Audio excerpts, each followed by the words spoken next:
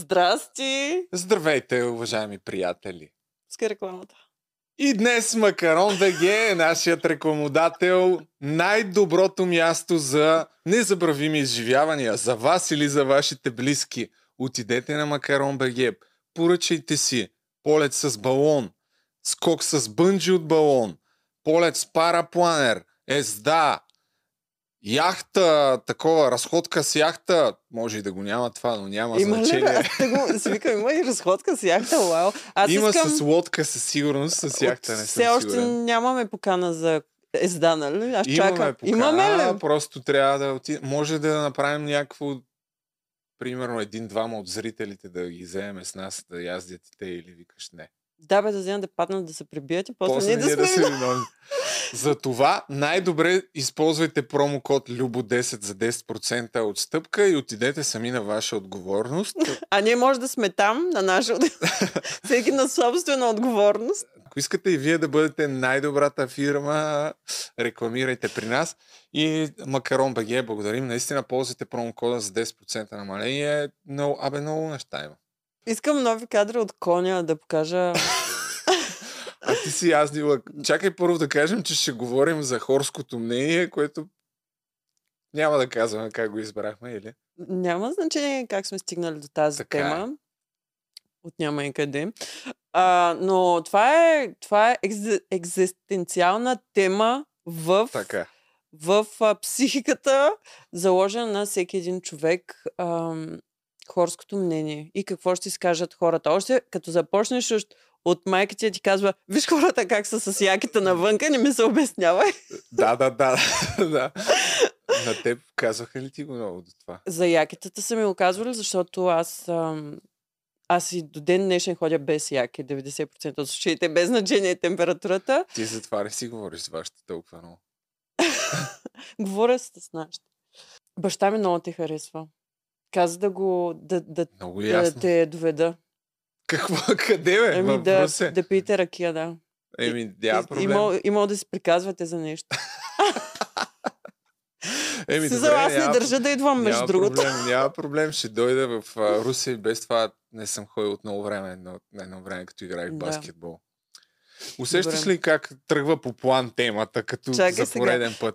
Хорското мнение, като си малък, оттам се почва. Ти, по принцип, като цяло нямаш шанс да не ти е насъдено, че трябва да се образяваш някакво хорско мнение. Първо, кои са тези хора? Не знаем. Второ, какво е мнението? Също не знаем. Но те са постоянен фактор в вземането на решение на всеки един човек. Хорското мнение. Почваш от дете, значи няма да излезеш без всяки, виж хората навънка как са облечени. И по принцип винаги на теб не са ли ти казвали като малък хората как така, казвали са ми, така. Виж Гошко как учи, виж той какви оценки изкарва, ти какво правиш, или вече като попораснеш малко, виж еди кой си, той почна работа, айде ти какво се му даваш? Кога за пръв път си се сблъсквала с хорското мнение? По твоите спомени. И то не е само, нали, родителите ти да са ти давали някакви примери, какво ще си кажат хората. Със сигурност и ти си имала предразсъдъци, комплекси от околните. Какво ще си кажат хората за нещо? Не, никога. Бягай от тук, човек. Тръгвам, аз напускам подкаста, разбираш. Заклевам се, нямам такъв спомен. Обаче имам спомен, когато съм била, не знам кой клас съм била, и отидох с една съученичка на море и с нейните родители. Майка и на това момиче просто по някаква причина ме ненавиждаше. Имаше всякакви теории по въпроса. И на тая почивка, аз съм била дете, да кажем 8 клас, 7 клас, 8, не знам кой клас съм била. И майка се държеше много гадно с мен на цялата почивка и сестра и също се държеше гадно по време на почивката. И аз бях с някакъв бански, който явно имаше нещо разшито, смятай, това го помня, що ми е останало. И просто цялото поведение беше толкова пренебрежително към мене и сестра вика, как не те е срам с този скъсания бански да излезеш. И си викам, това било хорското ми. Доста е кофти. Де да знам, на 15-16. За мен модата като дете и като тинейджър беше сериозно обвързана с хорското мнение и какво ще си кажат хората за Ти като цяло си имал доста комплекси като малък. Аз съм комплексиран тип. Що? Тъжно детство. Тъжно детство. Не, оставам с такова впечатление тук подкаст след подкаст. Връщам се към детството и винаги е тъмно. Не, всяко дете е имало, според мен поне, разбира се, особено ако е от някой по-малък град, е имало неща, за които се е притеснявал. На мен основните ми притеснения като дете са били свързани с това, че нашите не са можели да ми купуват някакви неща, Марковите дрехи, да, това го знам. Това си е супер важно, човек. Ти знаеш какво е 6-ти клас, всички вече да имат маратонки, или поне една част да имат маратонки с уния системи. Сещаш ли се едни дето свети? Да. А ти си креташ с български Адидас. Ние бяхме доста бедни като малки. Баща ми имаше полско фиатче. Ходила се на училище с плетен от баба ми, клини плетено. В смисъл бедни. То всички бяха бедни тогава. Всички нямахме пари. Но може би, защото сме били по-скромни децата около нас и бях в супер гето училище. Може би не е имало разлика. После като отидох на центъра да уча, там усетих, че аз супер много не съм в час в сравнение с другите. Там го усетих, че съм много назад. Но преди това... Къде е това? Къде си го усетила? Като отидох да уча на центъра. От квартала, като слязох на центъра. Децата бяха съвсем различни. Ти къде си живяла, човек? В Дружба 3. Блок 8. Поздрави на всички от училище Василевски. Сега изразих се, че беше като гето по мое време, вече може и да не е така. Малко бяхме там събрани. Вече може да не е част от Русе изобщо. Вече може да се намира в центъра на Русе, той град да се разбира. Да. Русе, между другото, е голям, готин такъв град. Русе е много красив град, обаче не знам, що много е спряло. Много хора се заминаха от града и малко нищо не се случва. Ама е много красив град. Аз много харесвам Русето. Нали има го фактора, другите какво ще си кажат, обаче според мен доста голям е фактора за хората, какво ще си кажат роднините им, защото май роднинското хорско мнение е най-тежко от всичко, особено когато те са по-консервативни, а ти имаш някакви идеи или искаш да рискуваш, а пък хората, които са минали през всякакви кризи, инфлации, какво ли не, са вече доста наплашени и търсят, нали, сигурното, като то сигурното въобще не е сигурно, но просто това е, забелязал ли си, на цяло едно поколение иска, стой се на сигурното, както баба ми едно време казваше, в нашето семейство ние може да имаме нещастни семейства, ама разведени нямаме. Аз съм продукт именно на това възпитание. И вече малко по малко, като пораствам, се опитвам да се отцепя от това, с което съм закърмен, ама то е много трудно. Първите 7, 8, 10 години вече, като си попил едни неща, след това вътрешно противоборство, което имаш, е трудно да се откъснеш с него. Твоите родители на каква възраст долу-горе са били те, когато ти се родил? Млади са били, на 24-5. И аз съм вече второто дете. Пак са били млади, значи твоите родители са по-млади от моите. Да, млади са. Те са и двамата са учители. Баща ми е малко по-така, еляшката го дава, докато майка ми супер стриктно следеше дали си уча уроците, въпреки че аз ги учех сам с желание, честно казвам. В основното училище никой не ми е помагал на практика. Аз сам сядах да си пиша домашните. Не знам дали има такива деца. В основното училище не е трудно. То после в гимназията е по-трудно. Да, бях много дисциплиниран до 8 клас, даже още преди да тръгна на училище, понеже брат ми е по-голям, като се прибирахме от училище, исках да му нося раницата. Нямах търпение да тръгна на училище и затова карах 2 пъти пред училища. Едно и също нещо учих 2 пъти. И другата причина е да може нашите да ме дадат така, че да не се занимават с мен. Аз съм от 2 годишен съм някъде. Там по ясли, детски градини. Аз пък не съм ходила на детска градина. Но пък съм от тия деца, които съм убеден, че от моето поколение адски много такива деца има, дето ако примерно тръгнеш да се обличаш по-различно, какво е това? Не, дай тук сега ще изглеждаш по-добре, или да си правиш някаква по-модерна прическа. Веднага, аз не съм моден. Ти не говори за модерни прически, защото Може би заради хорското мнение сега съм с... Дай му близък план. Уля, ужас. Пълен локман. Не, извинявай. Как ми се Пълен електризирала лумпен. косата. Нищо, де. Да, до такава степен съм бил скаран с модата.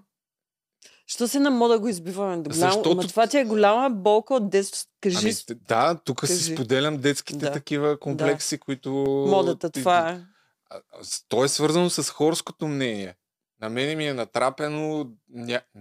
Те са нашите, ако гледат, че казват, какви говориш? Какво говориш? Пак така. Хората още не им пукат драма куин.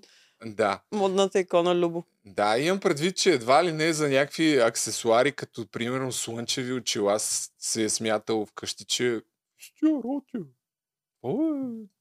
да, се е за слънчеви очила. Сериозно е положението, но да. Кажи ти за хорското мнение. Добре, а за някакви решения, обикновено, когато искаш да предприемеш нещо рисковано или нещо различно от стандартното, ако искаш да си човек, който не е в посредственото ежедневие, обикновено всички са в шок, ама чакай, ама как, ама не, ама това е рисковано, ама то няма да стане. Забелязва ли, че много малко семейства има, които ще кажат, давай, ти можеш, ние ще ти помагаме, каквото стане, объркай, сгреши, всичко е наред.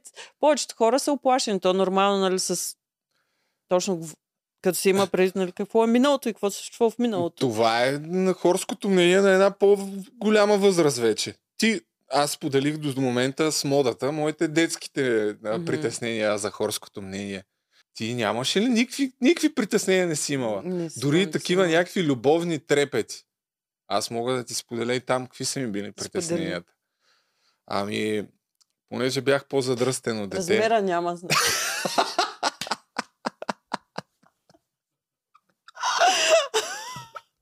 Всичко е наред, Любчо.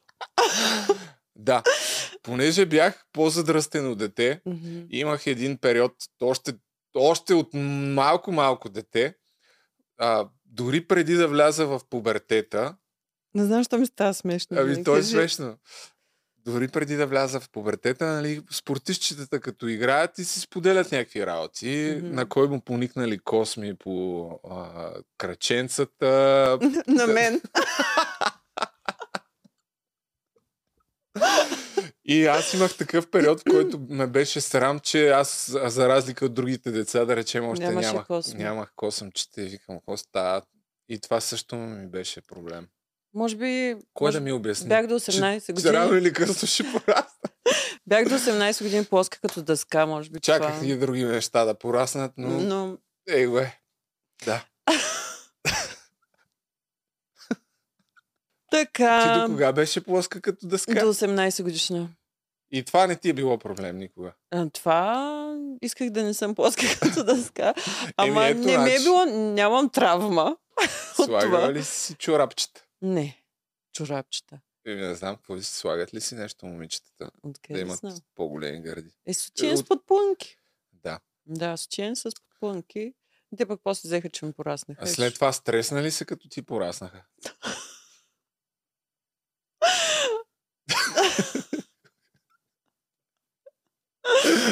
Какво ще си кажат хората до вчера? До вчера нямах, днеска и го е.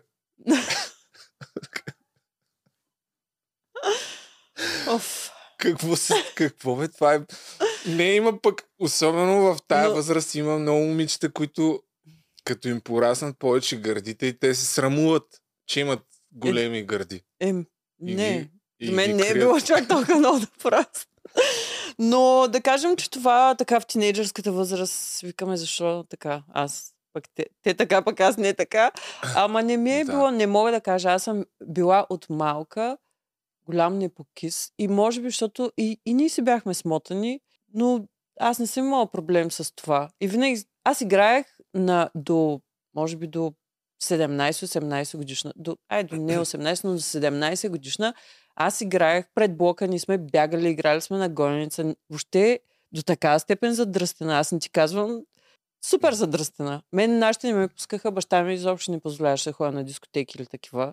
Ходихме на една детска дискотека, ние сме били на 16-17 години, на детска дискотека от 6 вечерта до 10.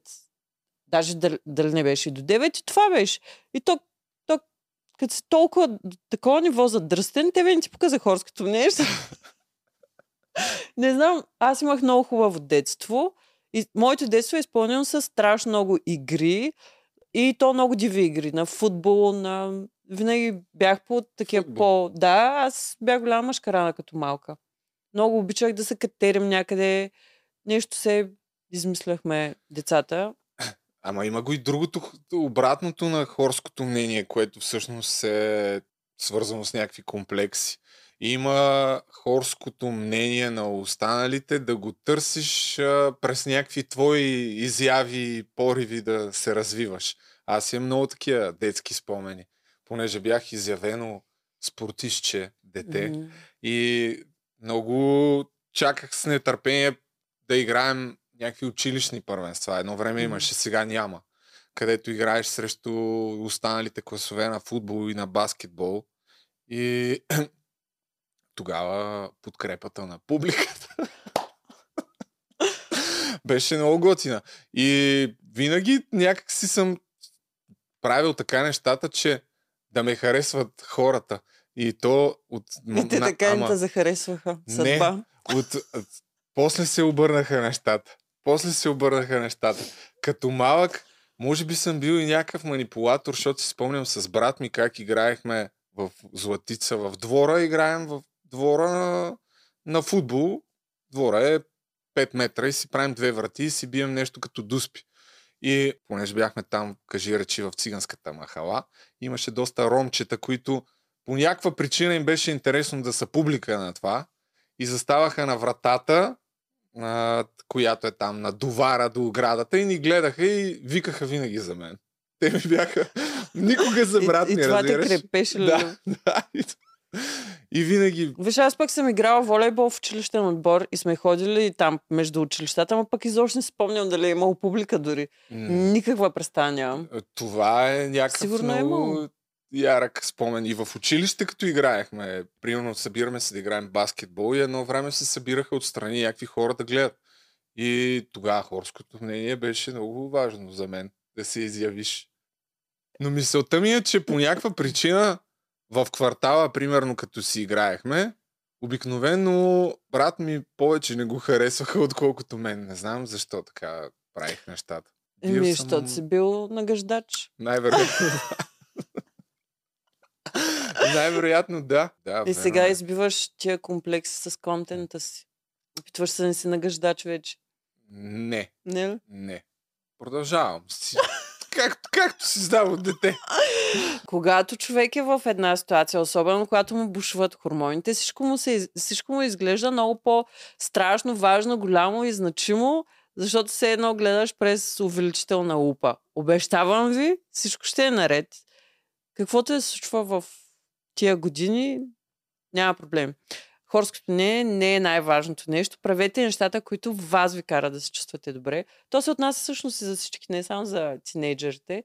Дори да сте с български адидаски, въпреки че няма такива. Между другото, най-забавното е, че тия българските адидаски са яки маратонки. Беше проблема. Ти помниш ли ги тия? Обърнахме на Марко Помниш ли ги тия маратонки? Не съм имала такива, не. Мале... Значи аз като бях Проблема дете... беше, че те са готини, само че проблема беше като трябва да ги носиш 3-4 години.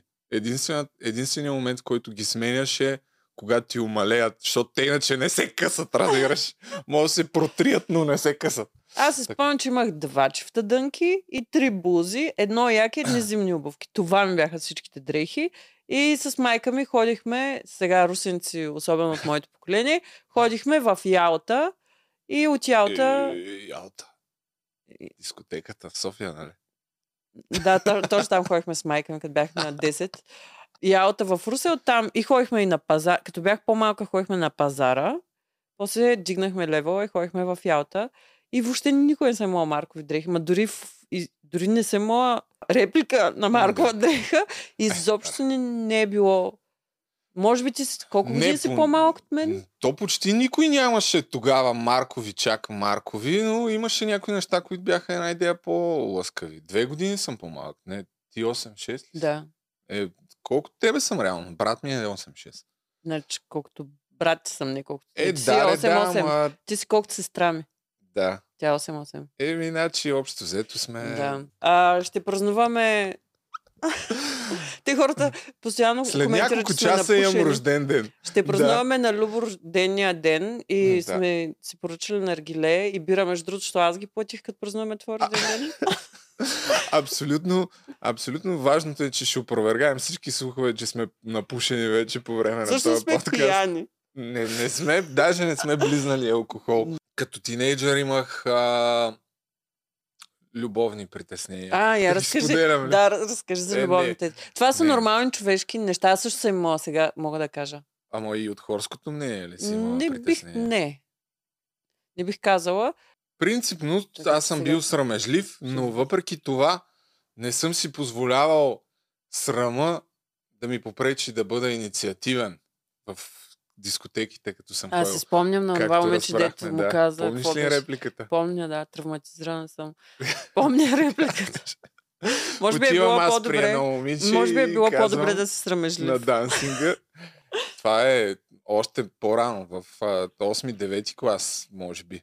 Но да, продължавах така упорито всеки път, като излезем някъде, ако харесвам някоя момиче, да отивам при нея и по някакъв начин да давам всичко от себе си, да я впечатля. Чакай малко, ти нали, те коментираха, че имаш Тиндър, не ли беше срам от хорското мнение да си в Тиндър да се размонтаваш?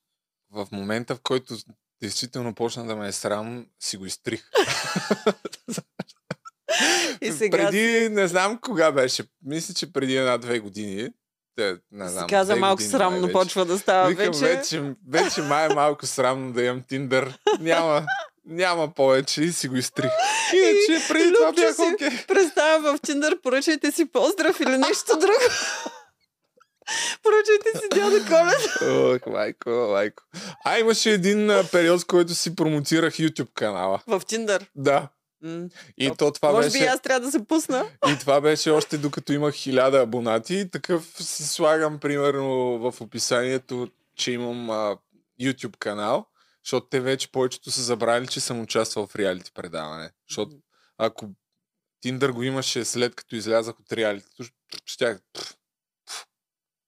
да убиеш. Щях да убия рибата. Но вече, нали, мина известно време, хората забравиха това. И трябваше да разчиташ само на визия. И аз сега съм супер надъхан, че съм ютубър, обаче пък после се замислих, добре, те като творят този канал и като видят, че имам 1000 абонати и някакви кринж видеа, и не спомогна. Ти даже си споделял вече, че ти е отнела 1 година да си направиш канал или нещо такова. Да. Пак хорското мнение. От хорското мнение, между другото. Да, от хорското мнение. Гледах скоро Мистер Биз в един подкаст, който даде съвет за начинаещи ютубъри. Ако никога не са се занимавали с това и нямат на практика никакви умения, но имат желанието, преди да направят 100 видеа, въобще не трябва да разчитат на абсолютно нищо. Не трябва да премислят идеите си за видеа, не трябва да се чудят какво да снимам, защото каквото и да снимате, първите ви 10, 15, 20 видеа няма да се гледат.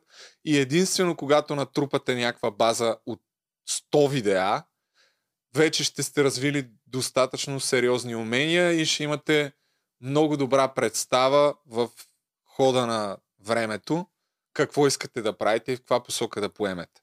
Така че в началото, ако наистина нямате никакви умения, най-важното е просто да сте постоянни. Всъщност позитивното е, че ако нямате никакви умения, това ви квалифицира да станете инфлуенсър.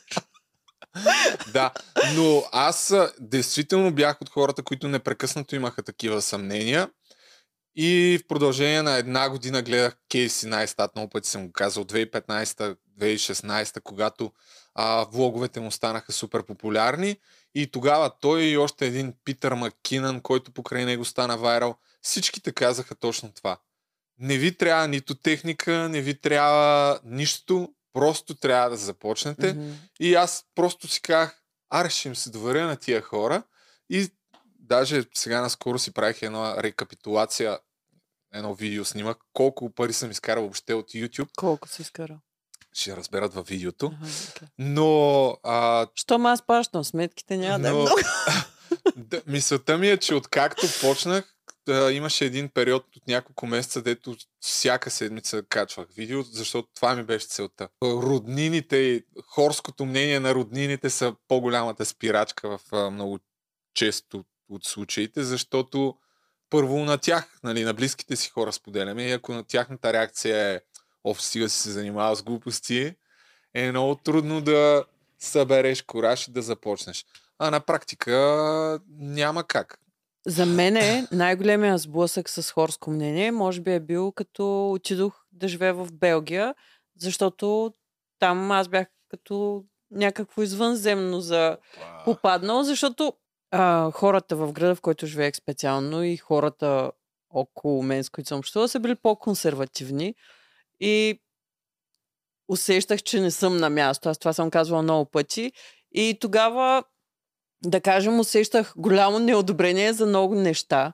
Обаче пък това още повече ми казва, някакси вътрешно се надъхвах, че няма да оставя да се пречупя по някакъв начин и аз продължавам да съм така, каквато съм. Няма да позволя на това как някой си представя, че трябва да изглеждам или да се държа, да ме определя как ще изглеждам и ще се държа. И винаги съм била много, много упорита в това да се държа автентично, защото съм смятала и все още смятам, че това е най-добрият естествен подбор. Ако се държиш автентично, шансът за обиколиш точните хора е много по-голям и шансът хората, които не те харесват, да не са в средата ти, нали, логично е. Айде да кажем, след двете деца става още по-скандално, защото аз имам 2 деца, българка, в Белгия, тренирам пол-денс, танци на пилон, което веднага хората го смятат, те си мислят, че са стриптизьорка, нищо, че в зала тренировки сега почна да става модерно и в България. Ама само си представи картинката и хорското мнение и при мен този спорт ма кефеше и си викам, изобщо ми по какво е хорското мнение, свекърви и всякакви такива неща. Всъщност и днес предполагам, че доста се сблъскваш с това, с хорското мнение. И то няма човек. Аз от време на време забравям, че наистина имаш 2 деца. И те са си деца, които са на колко? 12 години вече. Да.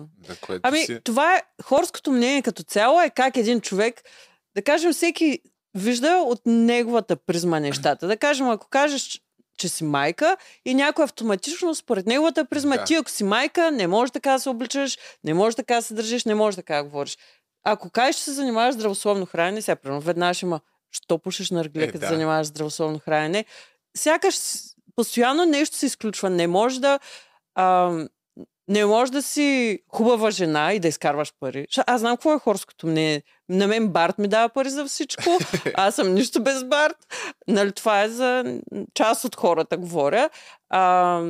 Всичко ми е станало на късмет. Тялото ми е ген.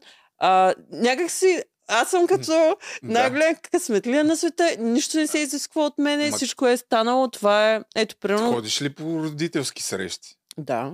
И какво е хорското мнение на другите родители? Усещаш ли някакво по-така специално отношение? Защото предполагам, че ти си единствения ютубър на родителската среща. Където и да влезеш и ти да си инфлуенсъра, веднага има мнение. В смисъл, хората си имат изградено мнение за някакъв нератив. В смисъл, хората си имат изградено мнение за нещо, преди въобще да сте опознали, преди въобще да знаят кой си, какъв си, какво точно се занимаваш. И просто ти като кажеш, аз съм това, и те имат цяло изградено мнение около него. Няма нужда и затова съм се отказала, че трябва някой да убедя в нещо, всеки да вярва каквото му е удобно, аз ще се държа по начина, по който аз преценявам и ще продължавам да се занимавам с нещата, които на мен ми харесват. А пък хорското мнение... Влиянието на хорското мнение върху всеки един човек е обратно пропорционално на личностното ти израстване. Всеки се стреми по някакъв начин да открие себе си, да знае кой е, какво иска да прави. Веднъж, щом смяташ, че си разбрал кой си на този живот, да усъвършенстваш уменията си. Според мен, колкото повече си наясно със себе си, толкова по-малко се вълнуваш от мнението на хората. Така че в момента до голяма степен колкото и да говорим на някой тинейджър, не си мислете какво ще кажат другите около вас, защото родителите ми много пъти са ми говорили за някакви неща, които ама това не е важно, ма стига си да си срамувал, какво значение има с каква кола си, примерно, или някакви такива. Ами да, но това няма да ти промени до голяма степен вътрешните притеснения, сравненията с приятелите, там са ученици и някакви други хора от обкръжението ти, когато си на 18, 19, 20.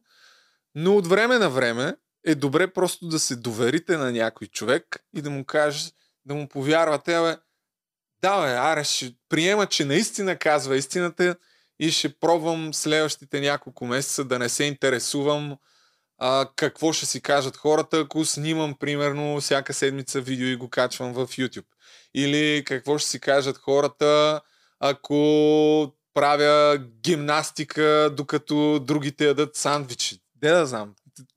Но ето пак интересно е, че ти имаш този поглед върху нещата, че трябва да се довериш на някой, че си имал нужда от рол модел или от модел на подражание. А при мен винаги е било и винаги съм смятала, че човек трябва да се довери на интуицията си, или поне аз съм имала винаги силно развита интуиция и аз като чувствам отвътре и знам, че това е правилното нещо за мен и някакси това пък мен ме... И на 20 години или на 19 или на 22 винаги на интуицията ли си се доверява? Винаги. Включително съм просто напускала работа без да имам следваща стъпка и съм знаела, че това е правилното решение. Напускам работа и след 5 дена ми се отваря нова възможност. И завъртайки нещата, в смисъл, мисляйки върху нещата, едното винаги е провокирало другото. Някакси интуитивно съм вземала правилни решения в някакви съдбовни моменти и наистина не е било базирано на логика. Много често. Горките ми родители, човек. Горките ми родители, защото наистина съм вземала такива решения, съм правила такива обрати в живота си, които са ги изправили на... не знам. Кой е един такъв? Отиването ти в Белгия си? Отиването ми в Белгия, напускането на бившия мъж без 1 лев в джоба, сама в чужда държава, с 2 малки деца от нулата. Другото, което е от гледна точка на това как хората те поставят в някаква кутийка тяхна, която те си представят, че така трябва да се случи, що пък да не можеш наистина да го живееш този живот с размах и да си вземеш всичко, което ти се полага. Аз съм на това мнение. Да пробваш, да видиш, да не си поставяш граница, или да знам как да го кажа. Точно така. Съгласен съм. Знаеш ли за какво може да поговорим? За какво? Нещо, за което ти, за съжаление, няма какво да кажеш, защото не си го преживява. Какво? Хорското мнение, когато си в реалити предаване. Кажи. Тогава със сигурност мислиш за хорското мнение, защото предаването е такова, че зрителите избират кой да спечели. Но каква е разликата, нали? Тъй като аз спечелих. Сега въпросът е дали всичко, което съм направил, защото съм мислил само за хорското мнение. Другият човек, на който в някаква степен съм се доверявал в това, което казва, не че имам идоли или някакви ментори, които... Аз не идеологизирам хората, но един такъв човек, на който съм се доверил в нещо, което говори, е, че трябва винаги да си искрен с зрителя. Сашо Диков, като работих при него преди 12 години за 6 месеца, и той непрекъснато това повтаряше, че всъщност трябва да си искрен с хората и ако си искрен, винаги си личи, и ако не си, отново винаги си личи и рано или късно хората ще разберат. А когато имаш някаква така професия, която е свързана, дори това, което ние правим, това е било основното ми верою. И в реалити предаването също това беше начина, по който съм се държал. Преди всичко съм искал да бъда честен с зрителите, автентичен и да си защитавам някакви позиции, които така или иначе и навън бих защитил, и предполагам, че затова спечелих. Но го има непрекъснато това какво ще си кажат хората. Това въпрос, поне в моята глава, със сигурност е звучал. Аз го разбирам. Някой път в това, с което ние се занимаваме, трябва да мислиш в някаква степен за хорското мнение, защото ти вадиш много неща от контекст. Ти показваш 20 минути от цялото и просто не искаш да създадеш грешно впечатление някой път. Как да се изразя? Тук зависи от хората, но аз пак си го обяснявам с детските си преживявания. Нали, психолозите казват, че всичко е свързано с детството ти, така или иначе по някакъв начин. И на мен лично, когато има някакво по-голямо внимание върху мен, съм склонен да дам много повече от себе си, да взимам по-правилните решения и да бъда по-инициативен, по-смел, ако щеш и така нататък. Това пак е с едно време, като играехме в училищните състезания. Защото едно е да играеш, нали, в час по физкултура, ама като излезеш и има някаква публика, тогава играеш с много по-голямо желание. То тогава е друг адреналин, това е нормално. Всеки сега спортните отбори, едно е да играят пред публика, друго е на празен стадион. Естествено, че енергията на хората е определяща, но просто не трябва да оставяш мнението на хора, които не познаваш, които не познават теб, да ти спират мечтите или да не се държиш автентично. И аз съм съгласна с теб, че човек трябва да е искрен, но смятам, че за да може наистина да е искрен човек, той първо трябва да е искрен със себе си. И както ти каза, да е наясно със себе си.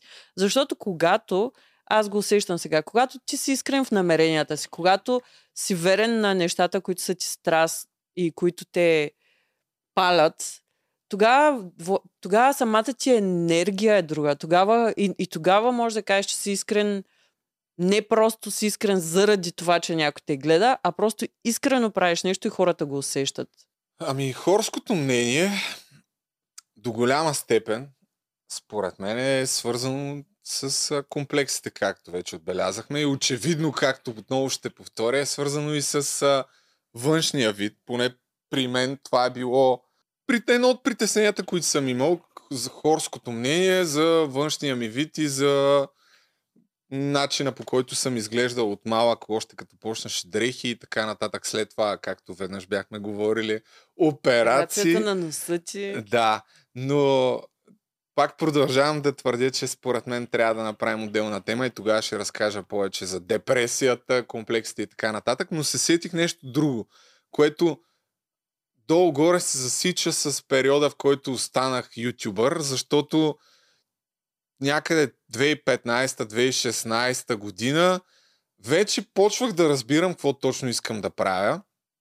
И то не беше да бъда псевдобизнесмен с някакво шано закосвалния и заведение, а по-скоро беше с някаква такава изява, да се изразявам по някакъв начин през създаване на видеосъдържание. И малко по малко всичко, което по някакъв начин не съм го правил умишлено в миналото, гледах да го преодолея. И едно от тия неща беше да си пострижа първи номер. Винаги ме е било срам. Как да водим разговор с някакво дълбоко послание и като само се връщаме на дрехите ти и пострижката ти през цялото време? Има супер голямо послание в това. Отида да си отворя една бира. О, добре. С ключа. Айде! Личи се, че си била мъжкарана. Какво да ти кажа? На здраве. На здраве. Рожден ден. Благодаря ти. И на мен. Не точно, но... На колко години ставаш? На 35. 35. Здраве, честита нова година на всички. Честита нова година на всички. Благо Георгиев сега ще си дръпне. И може да ти се струва нелеп този пример, че съм се постригал 0 номер и как да проводим някакъв дълбок разговор. Но всъщност това е било една малка победа към това да бъда по-смел. Ако цял живот те е било срам да се пострижеш първи номер, примерно, и в един момент събереш смелост да го направиш и си казал, пак съм си грозен. Не, между другото, аз се шегувам, защото съм супер иронична и към себе си, затова говоря така и спрямо теб, но всеки си има различни притеснения и въобще не го казвам с цел подигравка. Аз го казвам, защото най-вероятно има някакви хора, дето се притесняват от също доста безсмислени неща, които повечето хора които си остават само в тях и просто посланието ми е да намерите по някакъв начин сила да се изправите и да преодолеете някакво притеснение и ще видите, че общо взето нищо няма, кой знае какво да се промени. Аз лично много се гордея с това си постижение. Тогава, това беше преди 7-8 години. След това съм се постригал пак 1-2 пъти. Аз се постригах къса тогава коса, бях много горд, че като съм бях тинейджърка с много къса прическа, точно плоска като дъска, къса прическа. Сетих се, що го казвам, в картицата, като бях, имаше в началото една такава мисия, в която трябваше... поставиха така нещата, че наредиха цялата група и казаха кой сега ще се постриже 0 номер. Нещо такова беше. И аз тогава казах, оле, фак, дано да изберат мен, защото не знам как щях да изкарам до края на предаването. Щях да умра от срам, ако тогава ме бяха постригали първи номер. И това е пак добре, че на всичките кастинги не съм си казал всичките страхове и притеснения, които съм имал.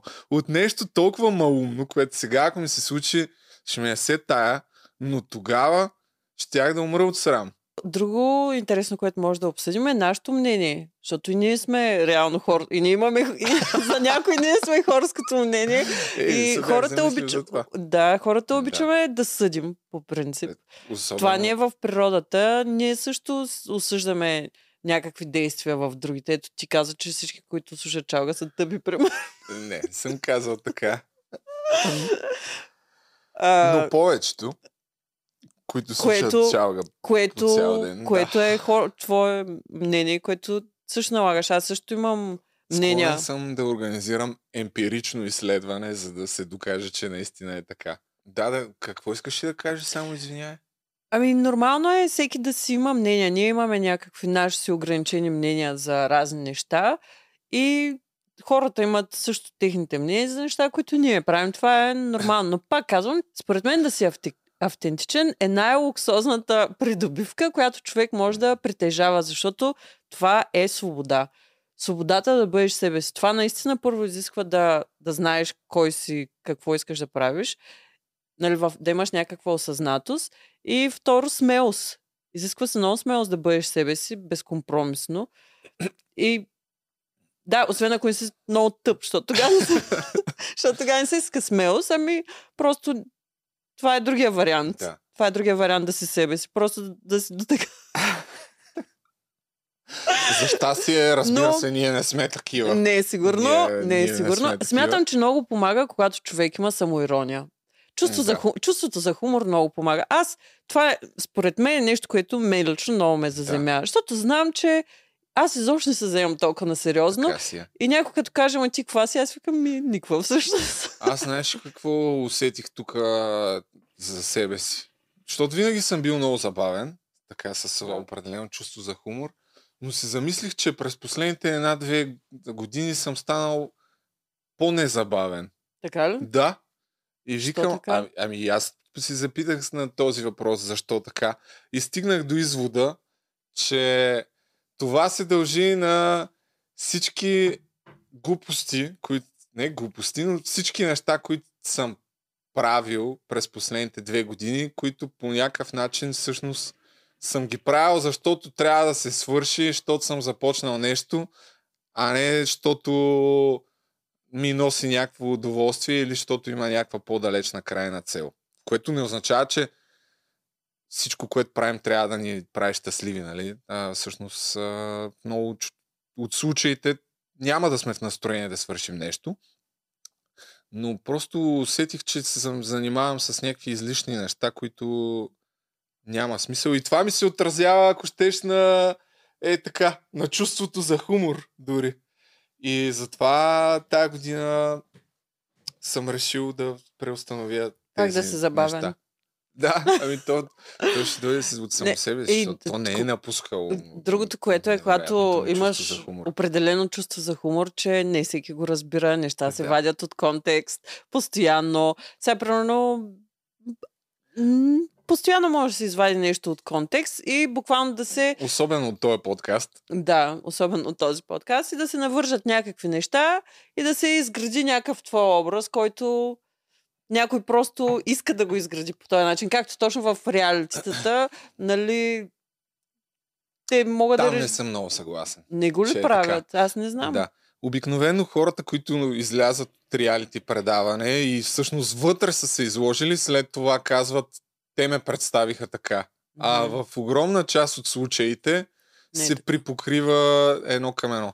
Дори за нашия сезон, в който съм бил и съм видял нещата отвътре и след това съм гледал как са ги представили,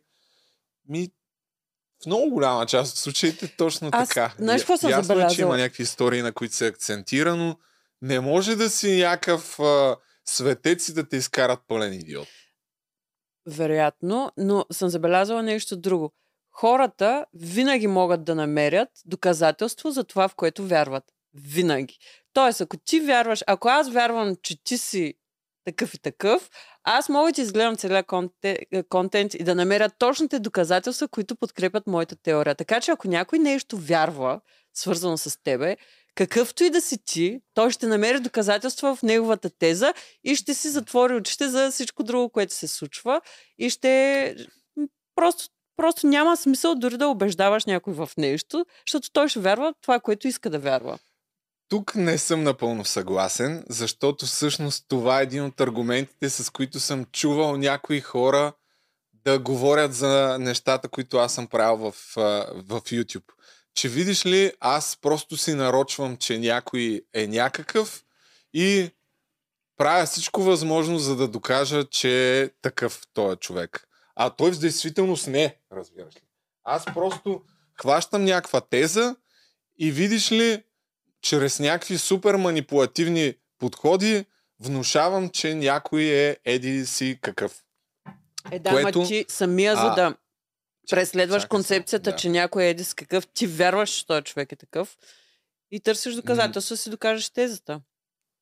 Първо, моята вяра и убеждения се базира в огромна част от случаите на безупречни факти и неща, които този човек е направил. Това е точно това, което ти казвам, бе, Любо. Другия човек не вярва, че този човек е такъв и той вижда съвсем други неща от тези, които ти виждаш. И пак е въпрос на гледна точка. Аз знам, защото съм чувал една група хора, със сигурност си ги мислят тия неща за съдържанието, което правя аз в YouTube, че видиш ли, аз много често просто се занимавам целенасочено с някой, защото той е известен и аз искам да трупам популярност на негов гръб, а той не е такъв.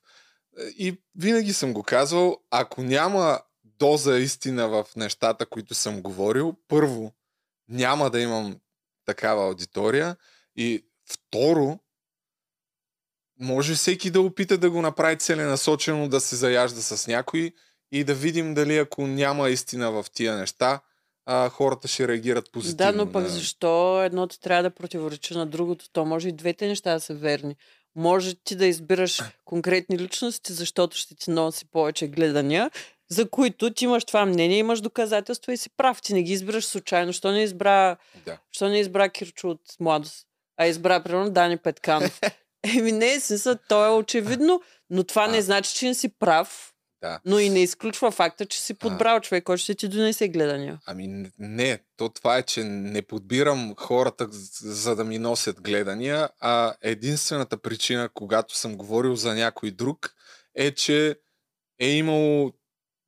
Усещал съм някакъв вътрешен порив да изоблича някаква несправедливост. Който иска да ми вярва, който иска да не ми вярва. Аз ти вярвам, от това съм воден. Ако бях воден от това да правя да говоря някакви неща, за да имам гледания, нямаше да имам по 10 видеа на година, щях да имам сигурно по 40 и щях да си намеря много хора, за които дори ще намеря и повод да ги нахраня, така да се каже. Просто не правя целенасочено това. Аз мисля, че ти знам искрените намерения, защото сме си говорили доста извън очите на другите и очите на другите хора. В смисъл, аз знам, че търсиш някаква правда и това е твоята гледна точка и не харесваш. Да, знам го това нещо, но пак всичко опира в края на деня до всеки кой как вижда хорското нещо. мнение. Да. До хорското мнение. Да, аз го казвам, но на това със сигурност не ме трогва вече. Особено когато има повече очи и уши насочени към тебе, ти няма как на всеки да угодиш и винаги ще има такива хора, които не те одобрят. Нямаш правилен ход. Каквото искаш можеш да направиш. Най-великото дело на света можеш да направиш и пак ще има някой, който ще каже той го направи за това и да намери нещо подмолно в намеренията. За съжаление, то не е за съжаление всъщност, но ти си все още човек, според мен, който не си се сблъсквала в интернет с някаква такава не синтезирана как да кажа,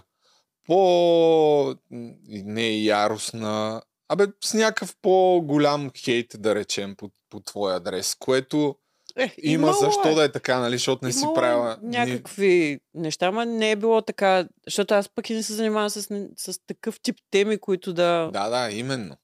Че имам предвид, че винаги си ти си, така да се каже, family friendly ютубър, въпреки пиперливото ти чувство за хумор в немалко ситуации, но ако по някакъв начин нещо кажеш, което не е, видиш ли, политически коректно, може по някаква група хора да се нахвърлят за кратко срещу теб и това би могло да те вкара в някакъв не много добро състояние на духа. Аз съм на мнение, че в момента, в който някой не иска да гледа или съм противна на някой някакво общо мнение, аз мога да стана не инфлуенсър за един ден.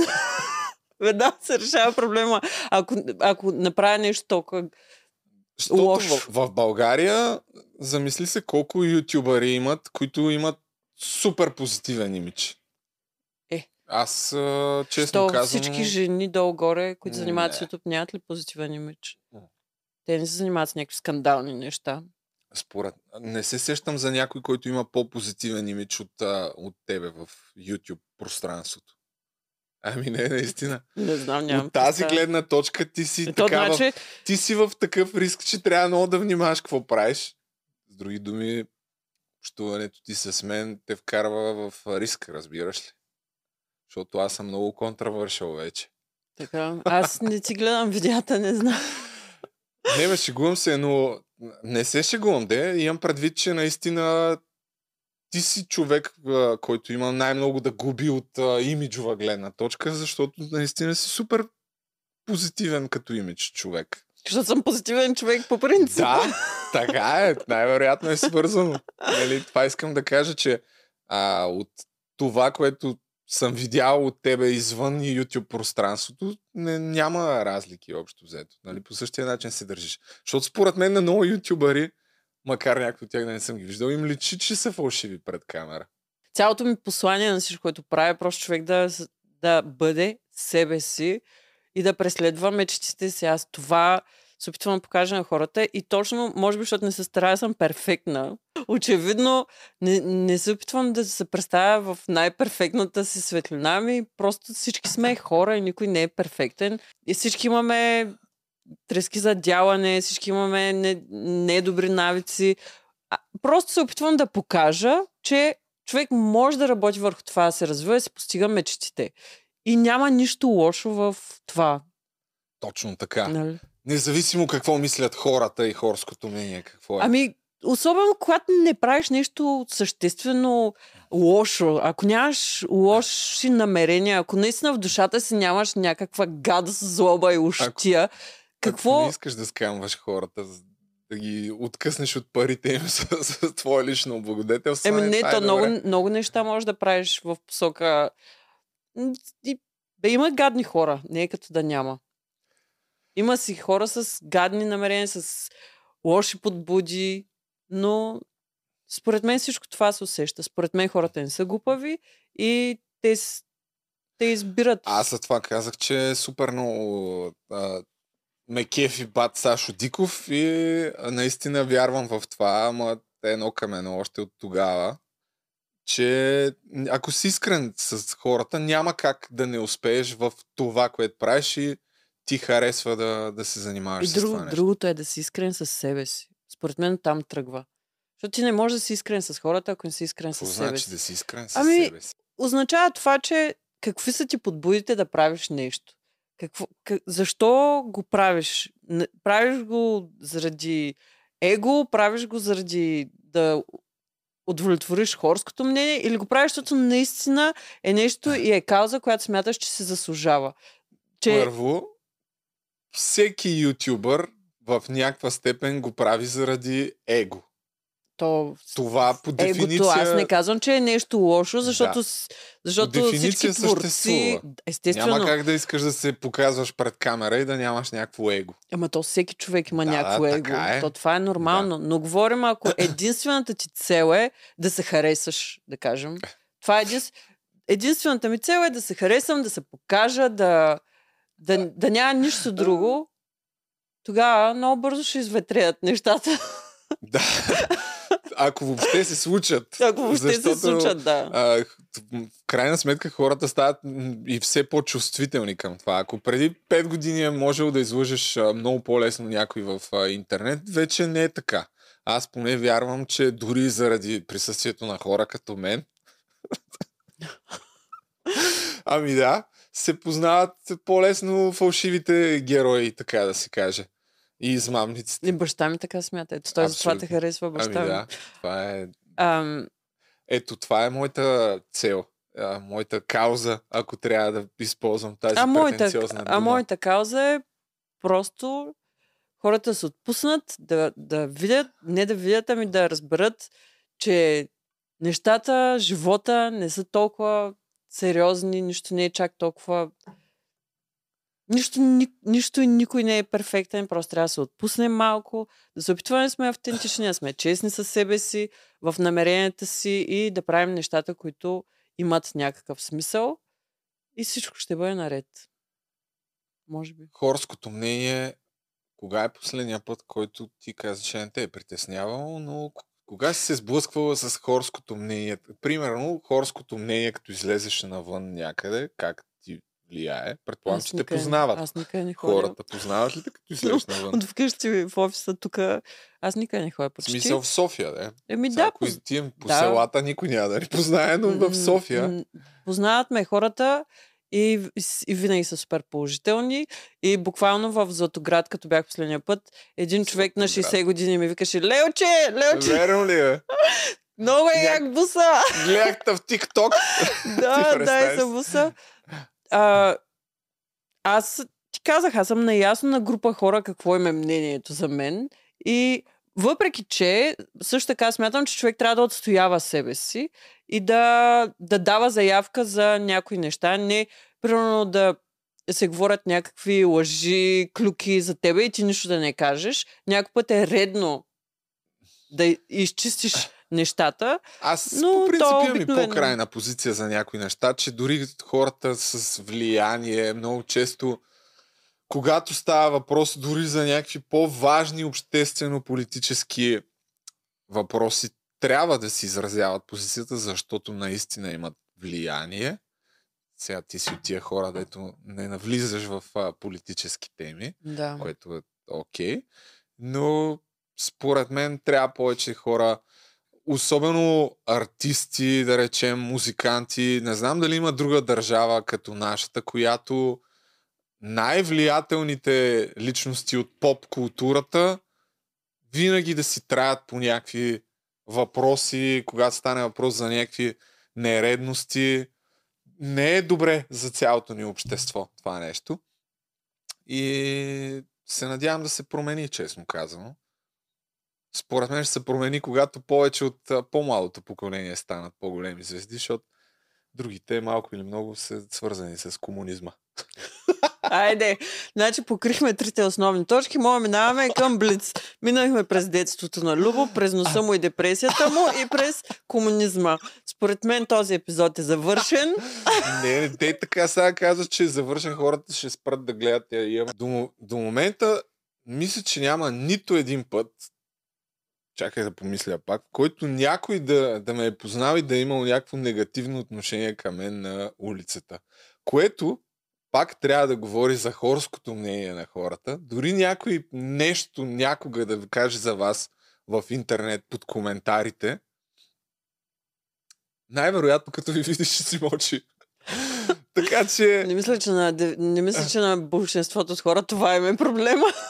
Ами не, това пак е дори да не си инфлуенсър. Имам предвид, че какво значение има, какво ще се притесняваш някой там, какво ще мисли и ще си каже за теб, при положение, че никога няма да няма да ти го каже в очите. Да. Обикновено той ще има интрига около това. Няма... Много малко хора ще се изправят в очите да ти кажат нещо в очите. Не говорим да напишат някъде. Бах ти мъдреците, човек, с наргилето. Едно време Аристотел и Платон, те не са си говорили, ама да, нека да не навлизам в излишни глупости. Нали знаеш поговорката прекален светец и Богу не е драк. Така че... Ти колко би взе? 2, 4, 8. Една каса съм взела.